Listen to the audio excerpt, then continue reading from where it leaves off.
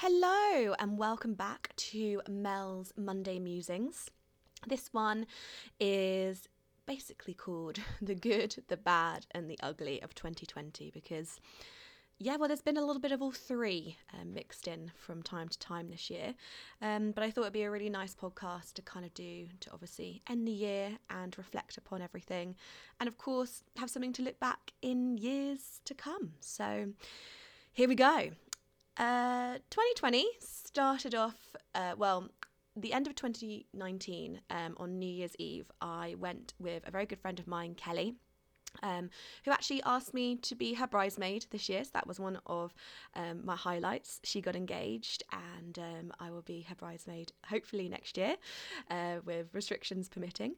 So that was a lovely positive. We went to the Shard and we had a really lovely lunch overlooking London. We had a window seat. It was beautiful. However, there was a slight issue because it was very, very foggy and you could basically not see anything. For anyone who's been up the Shard, you can usually see quite far. This time we could barely see Tower Bridge, so it was very, very foggy. And I thought, you know what, it's a kind of reflecting on the year the decade that's been. It's been a bit hazy, a bit fuzzy at times, but we're going to leave that in the past and move forward to 2020 and the next decade. Yeah. Obviously now, reflecting on hindsight, I think it probably was telling me what was about to come, that it was all going to be a bit grey and murky and confusing. But obviously, hindsight is a wonderful thing. So the year started off actually really lovely. I went on a few really nice trips. I went to Paris and I went to the Moulin Rouge, one of the things that was on my bucket list. And then I also managed to get away to Barbados, which was phenomenal. I now want to go back to every single Caribbean island. It was just absolutely stunning, and I love beaches. So anywhere that has a gorgeous beach is totally on my bucket list. And yeah, it was lush. We made some really great friends. We stayed in a really small hotel. One of my really good friends, Emily, is like my travel buddy, and we went and had a really, really lovely time. And 2020 was going on a pace. It was going well, and there was talk about the virus. And when we got to the airport, they asked if we'd travelled to China in the last 14 days, and we said no, and that was everything. And yeah, we got on the plane. So at that time, I remember a few people were wearing like masks in the airport and stuff, but just didn't really think about it. Just didn't really, kind of know much about it. We knew what was kind of happening, but it didn't seem like it was going to be an issue or anything to really worry about. And then came back from Barbados, and the weeks, it kind of turned into March, and that's, I think, kind of when we all started to see, Europe being hit, and we were like, okay, something quite big, I think, is on its way. And at that time, it was a really challenging time. So this was probably the hardest thing for me. Was my nan took a fall in early March, which meant that she broke part of her hip and was in hospital. So when we were going into the first lockdown, everything was obviously very confusing, and people didn't really know what lockdown meant or how we were going to handle it as a country. But at the time, I was very distracted because I was just very worried about my nan and everything that was happening around me. And, to be fair, my nan was an absolute, she was a strong individual. Both my nans were very, very strong, independent women. I sometimes think, oh, like, where do I get my kind of strength and independence from? And then I don't have to really look too far, because I'm like, yeah, they were both very, very strong. But it was a very worrying time, and it was really, really difficult. We went into lockdown, obviously, on that Monday, the 23rd of March. And a few days later, sadly, my nan passed away from a fall that she had whilst in hospital. So nothing COVID related, but it was kind of out of the blue, because she'd been transferred to a kind of rehab hospital where we thought things were looking up and that she was making good progress. So it was a real shock. And, we just didn't know as a family, well, because everything was so new and restrictions were so difficult.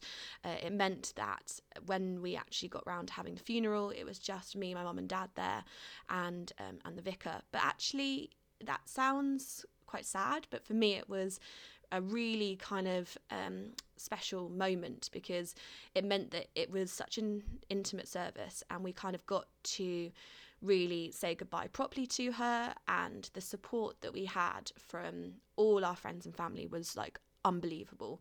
And it honestly felt like when we were in the crematorium that everyone was there with us. And I know that might sound like really strange, but it's amazing what like the power of kind of love and thoughts and everything can do, because it genuinely felt like people were there with us. So that was obviously one of the hardest things to face in 2020. And I'm still dealing with it now, you know, going into Christmas. It'll be my first Christmas without any grandparents, which is really, really strange. But, you know, you make new traditions, and, you know, we won't have to eat at a certain time or open our presents at a certain time. I can get absolutely hammered. So, you know, there is kind of, it's bittersweet, because she was an amazing lady and meant the world to me. But, you know, life ticks on. She was 91. She'd had a phenomenal life. So you have to be kind of respectful and kind of reflective of the things that have gone. And from that, I suppose one of the things that's changed a bit for me this year is that when we went into lockdown, the job that I'm in currently, we started doing a 4-day week instead of 5-day week. And pretty soon I realised that this was actually how the lifestyle that I wanted. I kind of really, really relish the opportunity to have a 3-day weekend, and it gives me the chance to properly detach from work and relax, and kind of then go back in at the beginning of the week, kind of refocused.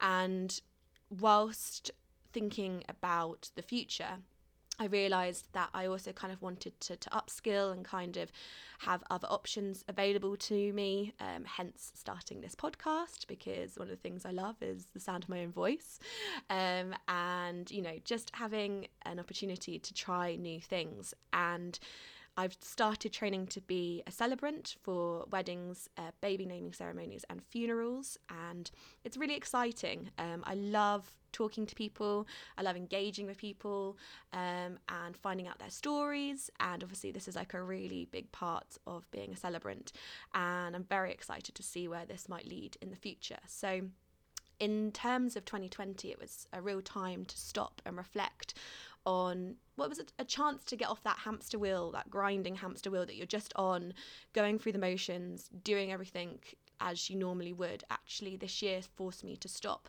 and really reflect on a few things. And obviously from that, I'm really grateful to now be, you know, training to be a celebrant. Another thing I feel like I really would like to mention is just how amazing my friends have been over this year. Like, I've already know that I've got some incredible friends supporting me and loving me, but it's also been an exciting time to form new bonds as well. And I've really got to know a few people who I work with really well.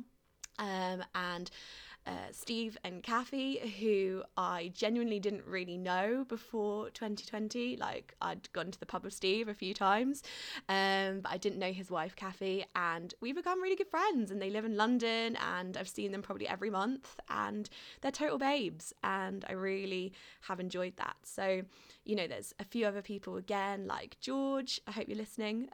We've gone on some really lovely walks and we actually met at school. She was the year above me. But actually this kind of year we've kind of connected again and have got a lot of common interests and stuff. So it's been really nice to explore kind of friendships and things in a little bit more detail, which is really, really great. I think it's also important to say that I did have a little bit of a lockdown romance during the months of of the first lockdown, and although at the time that was really great, it meant that when we were all kind of coming out of the first initial lockdown, the kind of the thing that had happened, the kind of lockdown romance, unfortunately went a bit pear-shaped for me. So I really struggled actually this summer. It really hit me hard, and I had to do a lot of soul searching and a lot of kind of reflecting and really thinking about the future and stuff like that. So although it was actually, quite special when in it, coming out of it was something that was really, really challenging. And I don't regret it or anything like that. I don't believe in having regrets.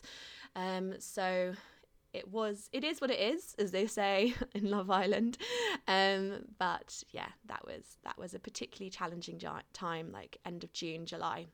Was a really hard few months, and it made me, as I said, I think a little bit earlier, just reflect on a lot of things, and I had to really think about what I wanted moving forward. And that's been a really interesting part to 2020, to actually sit down and have a bit of me time and really think about what I hope will happen over the next few years. I think, obviously a big thing that's really been challenging this year is not being able to attend weddings and stuff. Obviously, I love a good wedding, nothing better than a good old knees up. And although obviously weddings haven't been able to go ahead, I've been lucky to able to attend some virtual weddings where you still get to see the couple getting married, which has been absolutely beautiful, because if you can't be there in person, it's still really lovely to watch that couple getting married. Really, really special. And probably one of the other things that is really challenging is a lot of my friends have had babies this year, and not being able to see them, support them, or just give them a squidge, give the little bubbers a squidge, because oh my goodness, I love being Auntie Mel and I love cuddles. Like, newborn cuddles are the best. So yeah, having to meet these babies, via Zoom or virtually, just has been one of the really challenging parts to 2020 for me personally. I've had some really lovely times though over the past year, and I think it's important to kind of reflect upon that. I've spent a lot of time with mum and dad, and we've had some really lovely weeks together. We actually got away to Sandbanks a few weeks ago, and that was really nice. And we actually went to kind of Bournemouth, where they had all their holidays when they were younger. So we did a lot of reminiscing and looking back on their kind of childhoods, which was lovely. I went on a really lovely date with someone that I've known for a while. It was actually probably one of my favourite days of 2020.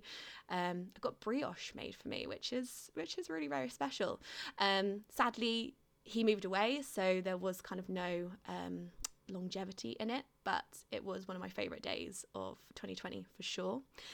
And just in terms of the things that I'm really, really fortunate to have gained this year, is that I've become a Soho House member, which has meant that I've been able to go and stay at the farmhouse, which is really, really beautiful, and have some really, really lovely times where I actually went there for my birthday. I think I'm the only person in 2020 to celebrate their birthday, and I had a really amazing time with some friends there, and we stayed in this cabin that was just, quite frankly, incredible, and yeah, I really look forward to many more adventures at the farmhouse and in the other houses, which are all over the world. I've got a list of all the ones that I want to visit, so I'm looking forward to when I can get back on that plane and go and visit some of the houses that I've heard so much about. But the one thing I've really, really missed the most is hugs.